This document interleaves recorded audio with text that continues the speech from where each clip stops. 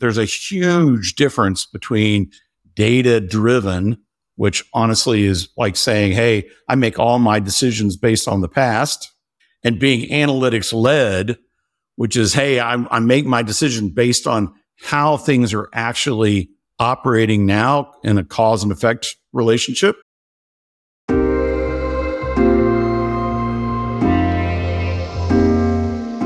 Hello, and welcome back to Product Market Fit, a podcast for early stage founders and operators who are looking to level up their startup's growth. I'm your host, Moshe Poltrak, and today's guest is Mark Stouse, founder and CEO of Proof Analytics, a platform to help go-to-market teams make better decisions about their business.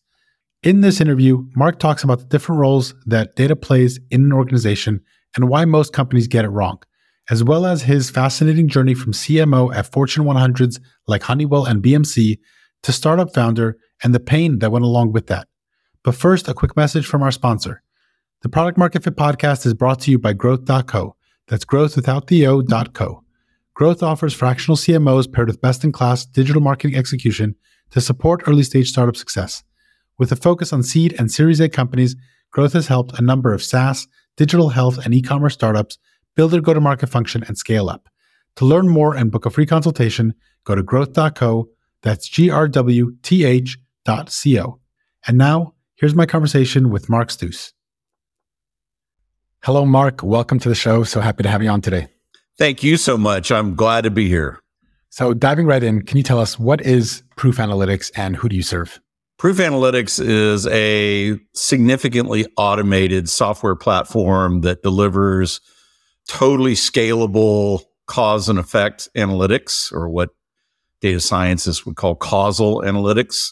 And it has a lot of different use cases. Probably the one that we are most known for is assessing go-to-market, the impact that investments in one area have on outcomes in another, and ultimately cascading forward into revenue, margin, and cash flow impact for the business. So it's not a new idea. The math has been around for ages, right? We just made it extremely accessible and scalable, very, very low latency, where it effectively operates like a GPS, right? I mean, if you will accept for a second that most of life and most of business is really a navigation question, right? Where do I need to go and how do I need to get there? You know, what are the obstacles in my path and what do I do about them, right? And a GPS significantly addresses those questions. That is actually exactly what Proof is. It's a business GPS. I love that GPS analogy. Of course, a lot of decisions in business are future looking. You're trying to predict, what's the best use of capital, what's the best initiative to be focused on, et cetera. So having something that tells you that based on data is extremely valuable for any company. Talk to me more about the products that you have. Correct me if I'm wrong. Your platform is a software as a service, but there is a service component as well. So analytics as a service to your business. And the core offering is media mix modeling as well as marketing resource management, MRM. Is that right? Yeah, we have two different products. I would say that in general, the way a lot of people think about these two is that the MRM, the marketing resource management product, which is the only MRM tool on Salesforce natively, that is kind of the accountability product, right? It's like any ERP. It's where all the data and everything goes to live. It's where you do planning and budgeting and compliance and approvals and, all that kind of stuff, which is really necessary, really unsexy, but really important, and gives the business, in the case of go-to-market, a lot of transparency into, how you're spending your money and what you're doing. And then you have what historically has been called marketing mix modeling for like the last 40 years or so. It's been called that. Today, it's really go-to-market mix modeling, right? GTM mix modeling. And that's kind of a mouthful, but I'm not trying to label it. I'm mainly trying to explain it. That's really what it is. And that is optimization. That's an optimization product. That's all. It's forward-looking. It certainly, leverages historical performance into a forecast. But I mean, the past is not prologue. And so while it is instructive, it's not determinate, right? The future is probabilistic. There is nothing in this life that is deterministic. And so deterministic means if this, then that every single time, right? That's not the way it is, right? It's essentially all about the relative odds of something happening as a result of these things coming together. I mean, is there really anything of consequence happening today that bears any similarity to 2018, 2019? I would say no, right? The world has really changed far more significantly and continues to change, right? The volatility and the velocity of change, the sheer variety of change agents has just exploded. So those are the two main products that we operate. Fantastic. And I want to peel back some of the layers there. You talked about the fact that past performance is not a guarantee of future performance, as we know. And you throw another idiom out there, the only constant is change. So how do these models predict the future, leveraging past data, and how useful are they when you're trying to make decisions about investments in specific channels or other capital allocation decisions? How do these models come into play? It's something called multivariable regression. That's the mathematical term for it. Most data scientists would say that, all the conversations around AI and machine learning notwithstanding, right? That 85% of the world's questions are answered through multivariable regression. It's by far the most common form of analytic. The biggest problem, right, is making it operational in the business. So like one of the biggest issues for data science in general is that it's very slow. So data scientists get a lot of criticism for showing up to a meeting 3 months after the decision is made with insights that would have been nice to know when the decision was actually being made 3 months before. And so that kind of problem, the understandability problem, I mean, most normal corporate teams, when they look at a data science output, it's Greek to them. I mean, they stare at it and they go, what the hell am I supposed to do with this? Right? So the way regression works is that it's looking at historical time series data and the relationship between a lot of different variables against a particular outcome that you're interested in. And it's saying, okay, historically, the strength of the relationships has been like this, right? And that is really what we could call the ROI stack on all this stuff, right? How well did it perform? How much did it contribute against this outcome? Then you've also got something that's really crucial called time lag. And that is every single one of these investments takes a certain amount of time to pay off, to begin to pay off. It can be weeks, it can be months, it can be a lot of months, right? And that's really important to know. It's not enough to just say, well, we all know that marketing takes time to have an impact on sales. Well, yeah, sure. We can all agree to that. I think most CEOs and CFOs would agree with that. What they want to know is, how long am I going to have to wait? So then what happens is all of that historical understanding is then turned into a forecast. This is classic real forecasting as opposed to extrapolation. Extrapolation is just like, well, we have all this time series data and it's all been growing and growing at, roughly 3% per period, right? So we're just going to continue. We're going to project forward at 3%, a constant 3%. And that just totally ignores the fact that the environment, the marketplace could be changing radically during that period of time. And, it might be negative 3%. It could be positive 20% based on those changes. And you will have totally missed it with extrapolation. You won't miss it with regression-based forecasting. And then what's really important, and this is where proof really shines, is that every time new data is presented to the model, which is at a cadence that's established by the business itself, it recomputes all the models automatically. So on demand, you always have a current readout. You always know what's going on. And if there is a forecast and your actuals are below forecast or above forecast, it will tell you why. based on what's in the model. And you can make choices. You can war game options in response. And this is where the GPS analogy also really is very significant. That is the equivalent of rerouting, right? All of a sudden, you've got a ton of traffic where there was no traffic before. You've got other factors that are slowing you way down. And so your GPS on your phone says, hey, I think you need to go right and go left, go right and go left, and you'll be 8 minutes late. But if you stay where you are right now, which was a really good route, but now is not, you'll be an hour late. So what do you want to do? And most people don't even realize it, but it really is the truth, right? When the GPS on your phone gives you 3 choices of routes, those are all forecasts. It's that mathematically it's a forecast. So it's an exact compare. It kind of transcends analogy. It's mathematically very similar.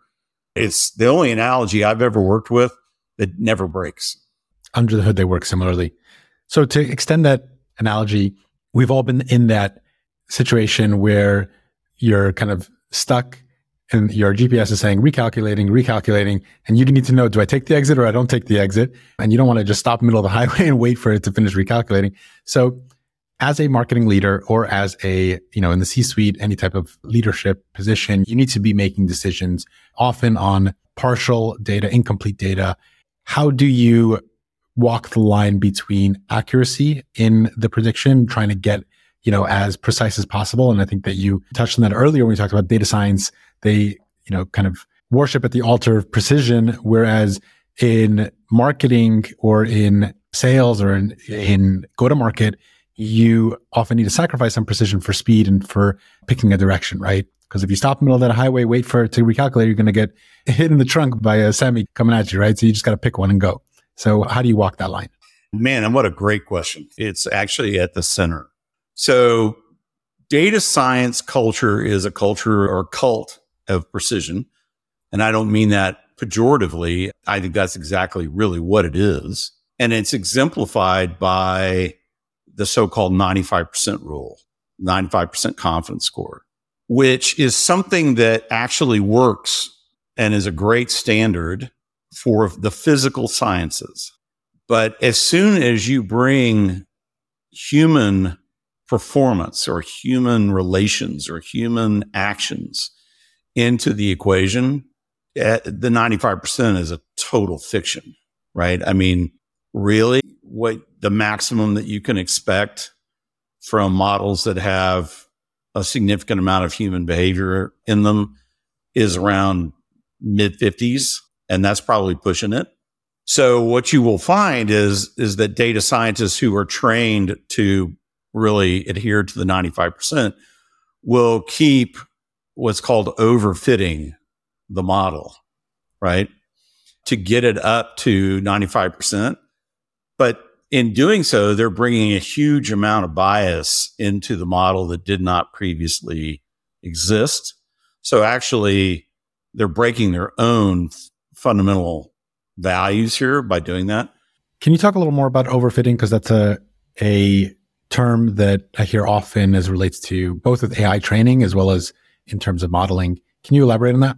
Sure. Basically, it's what you do to ensure a particular outcome, in this case, the 95% confidence score, right? It's not that you're trying to make the analytics say something that they don't say. It's that you're trying to reach a standard of certainty that is not achievable. It's not statistically real, right? And, somebody who's even halfway knowledgeable about data science gets kind of frustrated, particularly from the business perspective, right? So among other things, the culture clashes between data science and business, the cult of precision, and if business is a cult, then it's the cult of pragmatism, right? Is a total mismatch. The thing here is that there's a clearer denominator. Everything in life is a numerator-denominator relationship, right? And there's always one stronger party, and that's going to be the denominator. In this case, that's business, right? Business is not going to change to make data science happy. Data science is going to have to change and meet the business where it is.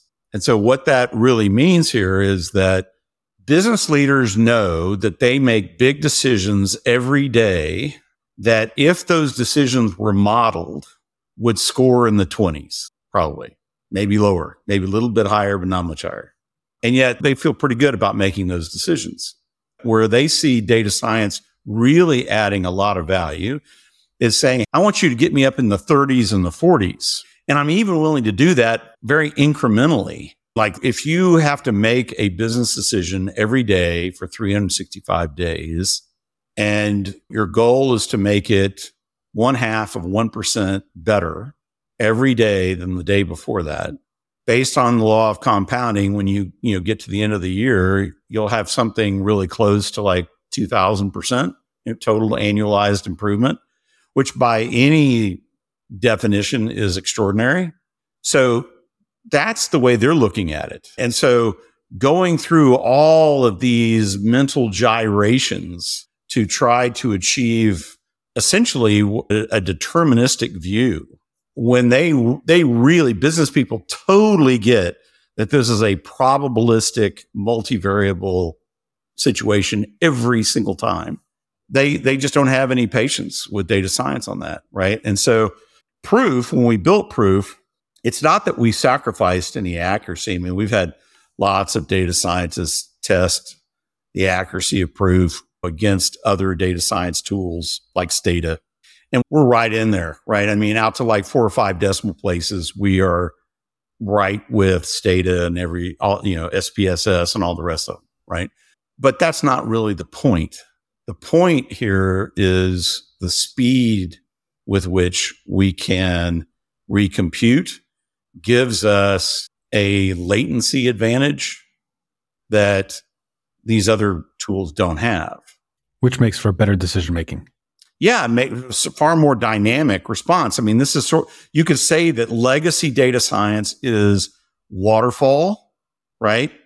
And what we've done is agile, right? That's I think a reasonable contrast to make here.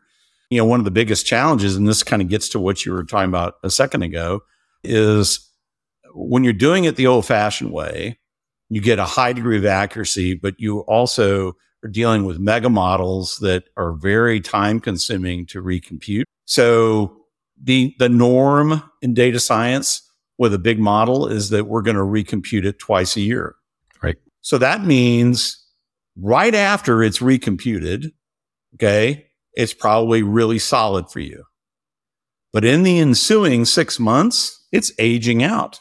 And you don't have any idea, actually, which direction reality has gone in relative to that original forecast. And so then 6 months later, it gets recomputed again, and you realize, oh, crap, I'm way out.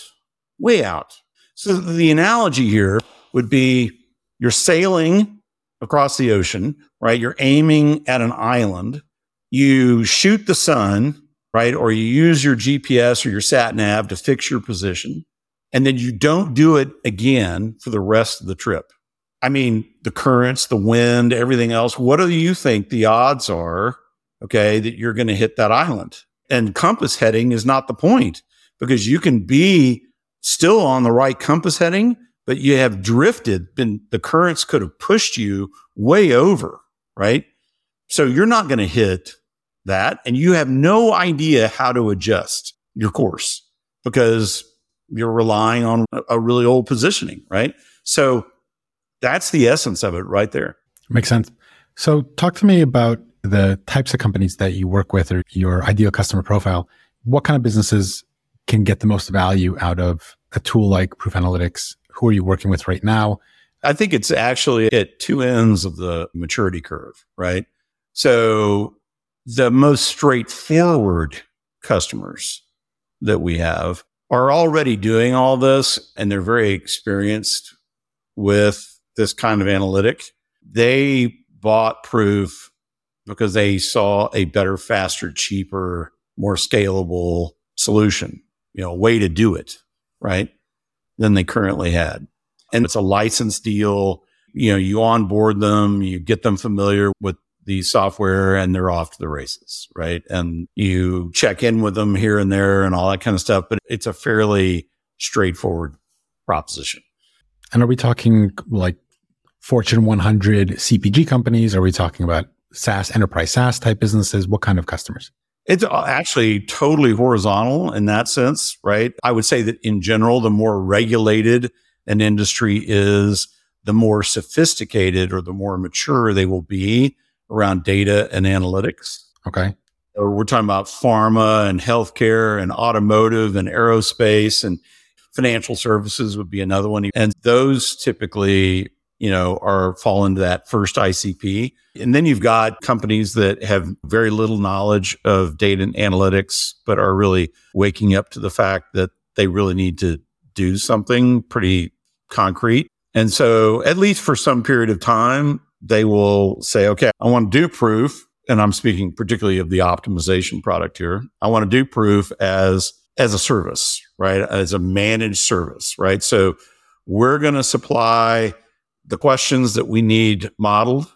We're going to supply the data that needs to be used to arm those models. And you, proof, are going to do everything else for us. One of the things that we tried, though, to do is to say, okay, fine, we'll do that, right? But over the course of the next 6 to 12 months or whatever the contract is, we're going to also bring you along. We're going to teach you. We're going to do knowledge transfer to you, right? So that you can fish for yourself, right? I mean, that's a better, faster, cheaper, far more scalable way of doing it than outsourcing it. But I would say that actually, culture, your attitude towards how you make decisions, do you make decisions based on your belief and your experience, in totality and in isolation from everything else? Or are you really interested in facts and the actual relationships, cause and effect relationships out there in the world that bear on your business? So in the first meeting that we have with prospective customers, the questions we ask are all cultural type questions, and we can frame it lots of different ways, but like a classic one is, hey, politics aside, how do you feel about the science underlying climate change study? Because, let's say that you don't believe it, right? If you are not believing it based on your understanding of the data and the analytics, that's one thing. If you don't believe it because of your political affiliation, that's totally different, right? So we would say that the first type person or organization would be a great fit for any analytics company, not just proof. And someone that makes that decision based on the little letter after their name, right, their political persuasion, is probably not. Because if the analytics tell them something other than what they believe, they're probably not going to listen to it. Yep. Reminds me of the saying or joke, politicians use data as a drunk uses a light post, more for support than illumination. Oh, yeah. That's awesome. I totally agree with that. Yeah. Don't be that politician. No, don't be that politician. Yeah. We see that all the time. People using data to support their viewpoint as opposed to using data to find insights. And actually, this is also super important. So data in isolation, data visualized in a beautiful dashboard, okay, can be made to say anything, support anything. It's just the reality of it, right? But when you start putting it into analytical tools and you start exploring cause and effect analysis, you can't make that say anything. Right? That's where kind of the rubber hits the road, right? And, the alliteration aside for a second, there's a huge difference between data driven, which honestly is like saying, hey, I make all my decisions based on the past, and being analytics led, which is, hey, I make my decision based on how things are actually operating now in a cause and effect relationship, and based on what that tells me about a highly probable future that I'm looking at, right? That's the big difference. And I like that. Analytics led versus data driven. Yeah. Last thing in the world I want to do is drive my car looking in the rearview mirror, right? And that's what being data-driven is, right? Yeah. I want to shift gears for a bit. Usually I talk to startup founders, and obviously you founded Proof Analytics, but your background is actually in the largest of enterprises. You've been CMO and CCO, Chief Commercial Officer, at organizations like Honeywell, BMC, HP Enterprise, et cetera. What made you take that plunge from, working at some of the biggest companies out there to starting something from scratch? And then B, what are some of the downsides of hiring people that are coming from enterprise? One of the common ones that you look for, oftentimes, enterprise folks are what's called empire builders as opposed to doers, right? They want to just hire big teams and not necessarily execute on anything themselves. Aside from that, anything else that you've noticed in your own development as you've shifted roles, but also as you're thinking about hiring executives that come from some of these large companies? I'm going to start here at the end of that question and move to the beginning of it. Sure. I think that actually one of the biggest challenges, again, that, this is all about people in the end. Process and technology are just aids to human performance and human reality, right? So the biggest challenge with hiring people out of large corporations is that they have gotten used to a level of support that is so pervasive that they don't even realize a lot of times how supported they have been. The easy example, the throwaway example of this would be, leaders that had an EA, right? That did all their travel and their expense reports and their scheduling and, all this kind of stuff, right? And all of a sudden they don't have that anymore, right? And I went through that, by the way, so I can personally attest to the fact that that's real. But that's a small change. What I'm really talking about is when you are part of a very large team, it's not that you're not important and that your actions are not important. They're very important, particularly as a leader, but they're not even close to being the majority, the reasons for why things happen.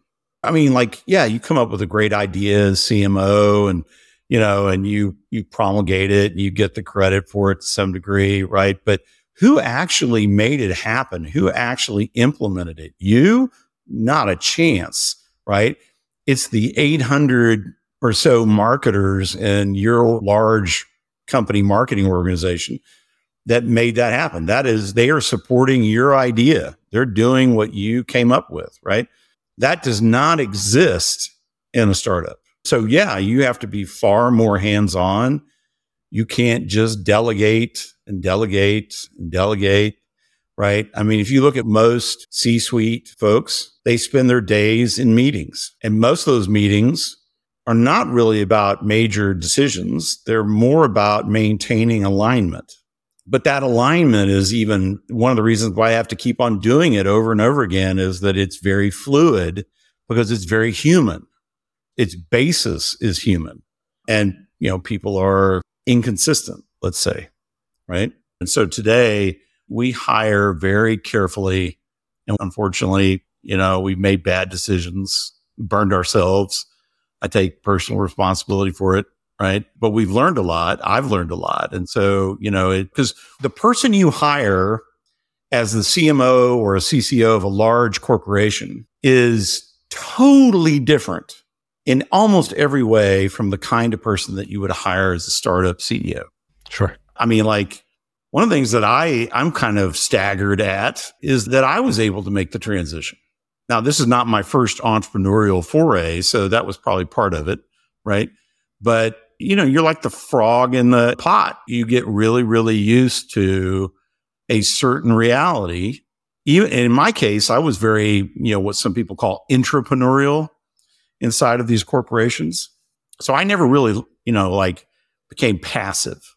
But it doesn't really matter because relative to what's necessary on the outside in a startup, I got used to a lot of support and I had to unlearn all that. So we all tend to really vet for that, right? We want evidence that you have personally done things because that's the stone cold reality of the startup. Now, why I did it, I think you learn a lot as an entrepreneur. every time. It doesn't matter how many times you've done it before. The next time is going to be different and you're going to learn different lessons, right? So in my particular case, I had gone as far as I probably could go as an analytics-led senior leader, because the thing that was really starting to put a ceiling on what we could do was this whole issue of operational latency. At Honeywell, we got through it by spending many millions of dollars to overhire a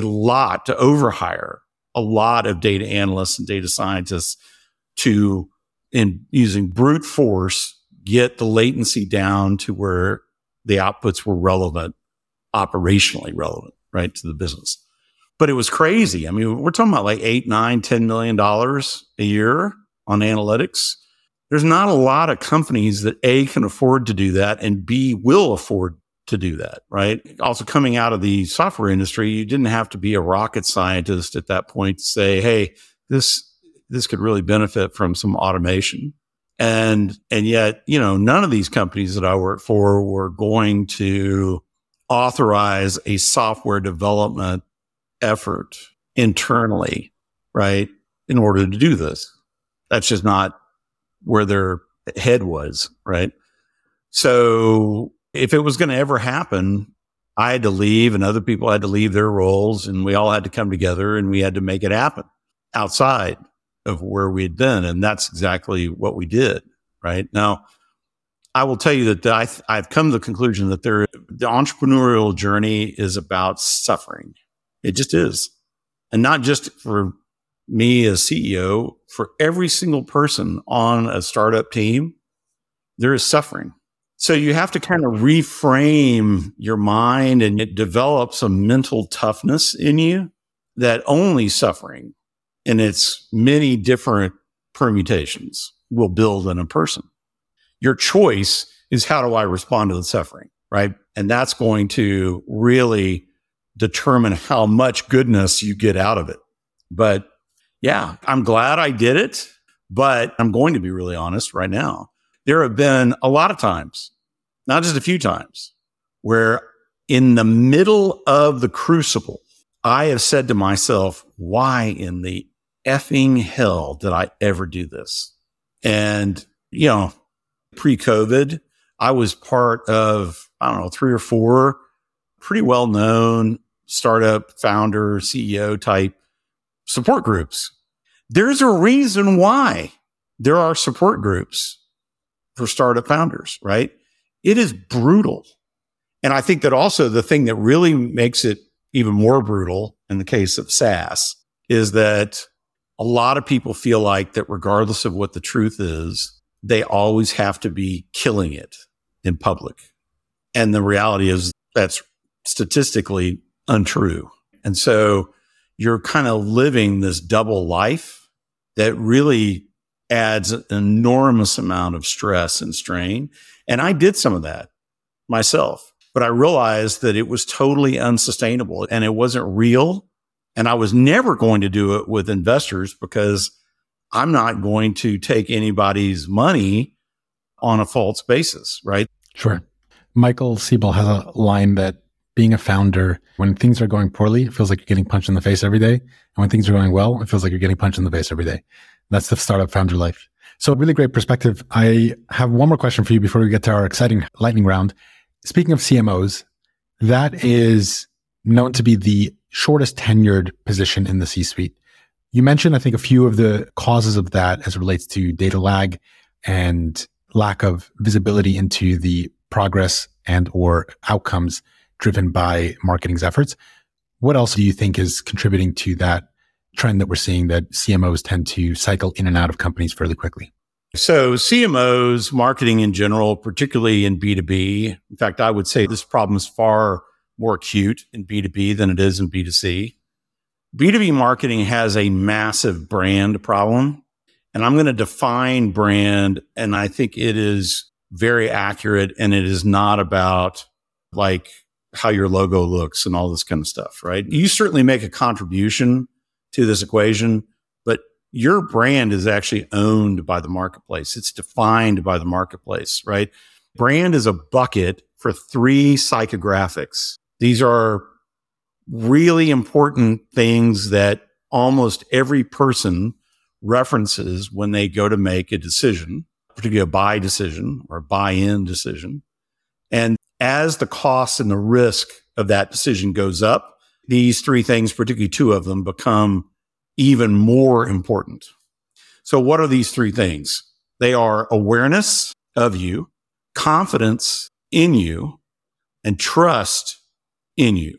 The last 2 are super important in the back half of the customer decision journey, right? Because that part of the journey is all about due diligence. It's all about risk mitigation. And the risk that's being mitigated is you, the vendor, okay? They want to make sure that if they sign a paper with you, that they've made a really good choice. Confidence and trust, you build it by the actions that you take and the way that you behave in the marketplace. But at the end of the day, right, you can be a great person. And if everybody thinks you're not, then from a brand perspective, you've got a problem.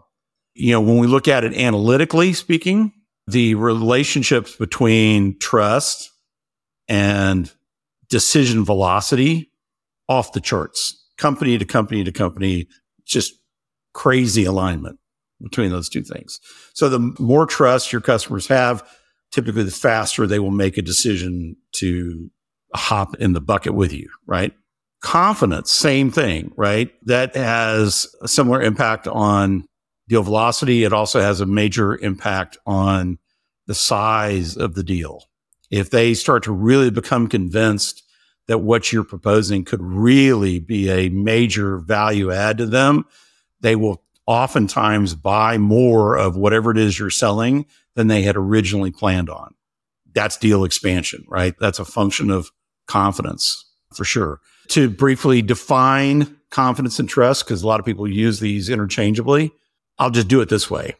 We've all worked with people that we knew were completely competent in their job, that they were going to absolutely attain all their goals and that they were going to kill it, right? In terms of their performance. But we did not trust them as far as we could throw them. Likewise, we probably have also known some people that we said, wow, Jane or Jack is a really awesome person. I totally trust them. But my God, they seem totally incompetent in the role in which they've been placed. That's the difference between confidence and trust. So how does this all come back to CMOs? So I'm writing a book right now actually on this, and I'm interviewing a lot of Fortune 1000 CEOs and CFOs about how they see marketing now and in the future. And this whole issue comes up. And this one CEO 2 weeks ago talked earlier in the interview about awareness, confidence, and trust. And then he came back to it and he said, hey, I am going to use that as a way to explain how I feel about marketing and sales, because actually both of these are highly problematic. And the churn on CROs is almost as bad as CMOs. It just doesn't get the publicity that CMO gets. That's a more recent kind of title. Right. And so he'll say, look, my CRO, my head of sales, I have absolute confidence that he will meet his number. He will reach his goal revenue-wise. I have epically low levels of trust in how he accomplishes it. So what does that mean? Well, that means these may be multi-year deals. He may have discounted it heavily up front. There may be obligations that the company, almost isn't fully aware that they have later in the contract. It completely changes the quality of the revenue and thus the quality of the earnings, right? And this is not a SaaS company that this guy's running. It's an extremely large, very complex company. He said, now I'm going to then contrast that with how I feel about my CMO. I totally trust her. I know that she's looking out for the company. I know that she would never do the wrong thing. I know that she would never do something that's going to make things really work for her in the short term and kill us long term. I know all that, but I also have no confidence. I don't have the basis for any confidence in the fact that marketing is generating significant value vis-a-vis the money that we spend on it. Yep. I mean, that's about as clear as it gets, right? And so the reason why there's so much churn for CMOs is that for reasons that are all too human, I think, and still inexplicable to me, both sides of this, the business side and the marketing side, have done nothing to resolve it. And now, given the crucible that we're all in, economically speaking, which is in some respects far worse than anything in recent memory, businesses are saying, okay, we are so freaking done with the business as usual and B2B marketing. Basically, if you're a highly experienced B2B CMO today, based on all these interviews that I've done and based on the data as well, right, from like CMO Council, it's cutting against you. It's not cutting for you like it used to, right? So you need to be able to say, this is what I've really learned. These are the mistakes I made in the past. This is how I'm going to do it differently.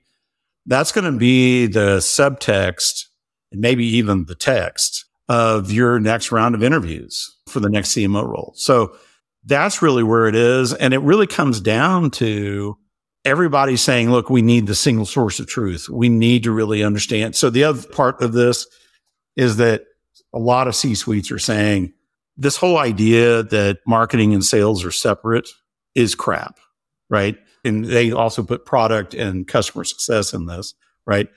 This is all part of the customer experience, and it all needs to be one team. Their biggest problem is, though, who's going to lead it? The marketing guys, which in many ways are probably have most of the skills, have no sales skills at all. The sales guys have a lot of sales ability, but very little anything else, right?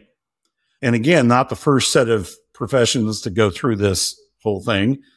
I mean, enterprise IT went through it after Y2K. There's HR went through it about 10 years ago, right? You go from I-shaped leaders, okay, which is function, to T-shaped leaders, okay, which is a business person who happens to specialize in a particular area.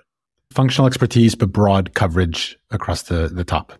Yeah, and who really understands contextually what the role of that function or those functions are in the business and sees it from the business perspective, not from the functional perspective. Sure. That's really what the deal is, right? And I think that what we will see over the next 3 years is, unfortunately, an enormous amount of attrition, particularly in B2B marketing leadership, that is largely unnecessary attrition and in many respects undesirable attrition, but where they are unwilling to change or unable to change. And another example of this is that more and more of the analytics for marketing and sales are being taken over by finance. And the main reason for that is finance is saying, hey, look, neither one of these organizations have analytics as a core skill set to who they are. And so the whole idea that they're going to somehow fix these problems themselves is a fantasy, right? And so we're going to do it for them. So this is also one area where we're seeing right now our economic buyer for analytics shifting. Interesting.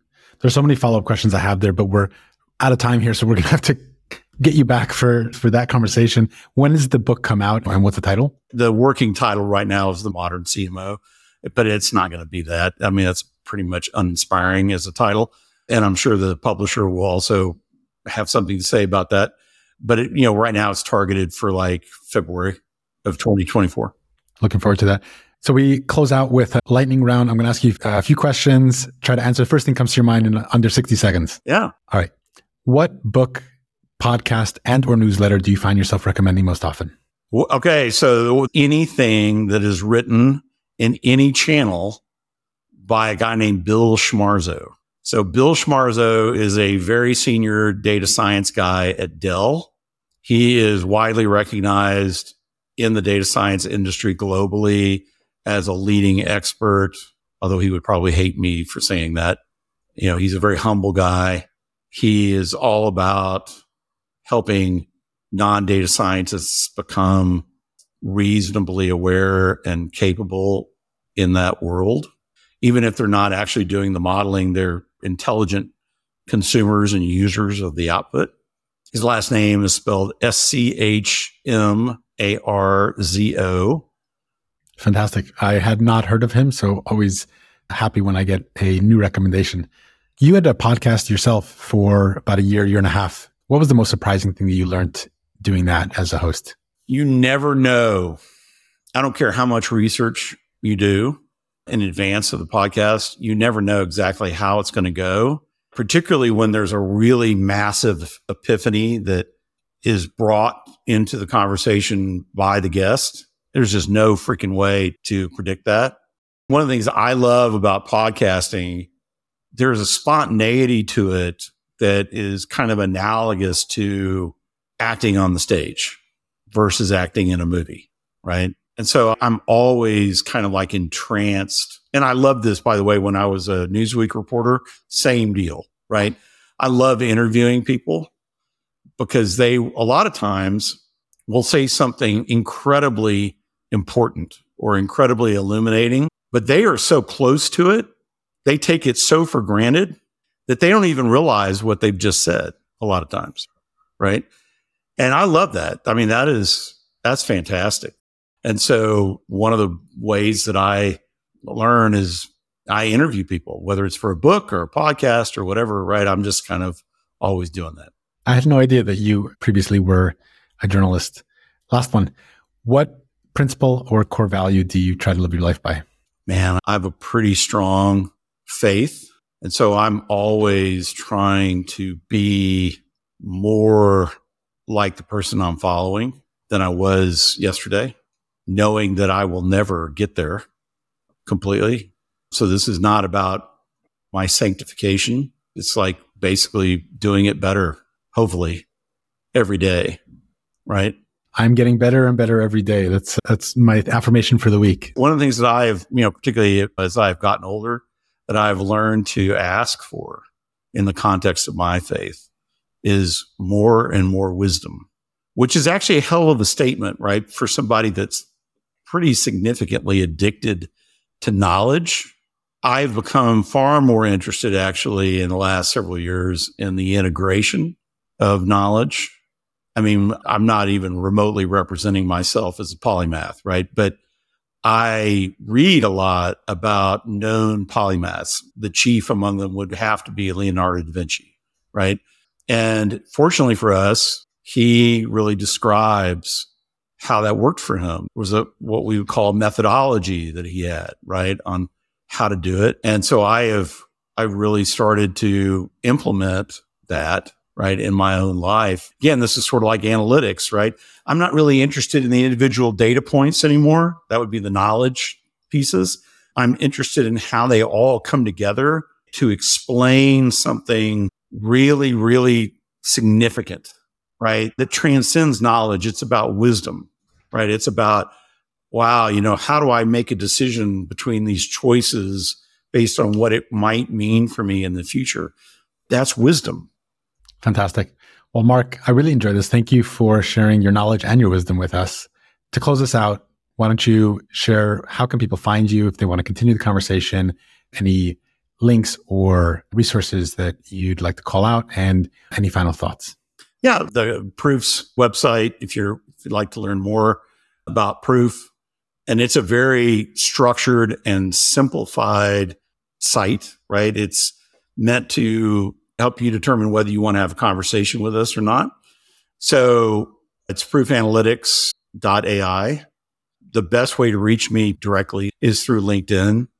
You can either PM me there or, in the context of one of my posts, just say, hey, I'd really like to talk to you. And I will always respond. Fantastic. And I'll be on the lookout for the book announcement as it comes available. I'm already following you on LinkedIn, so I'm sure I'll see that when it happens. I learned a ton, Mark. Thank you so much for sharing with us. Thank you for your time and wishing you all the best. Thanks so much, man. Thank you. That's a wrap. Thanks so much for listening and joining me on this learning adventure. My goal with this podcast is to share practical tips with founders and growth practitioners to help you on your startup journey. If you like this episode, please drop a review in Apple Podcasts. It helps others like you find us. And I always love to hear from you, so feel free to reach out at hello@pmfpod.com or on LinkedIn or Twitter. Finally, don't forget to check out growth.co. That's growth without the o.co if you're considering a fractional CMO for your startup. Until next time, wishing you rocket ship success in your startup journey.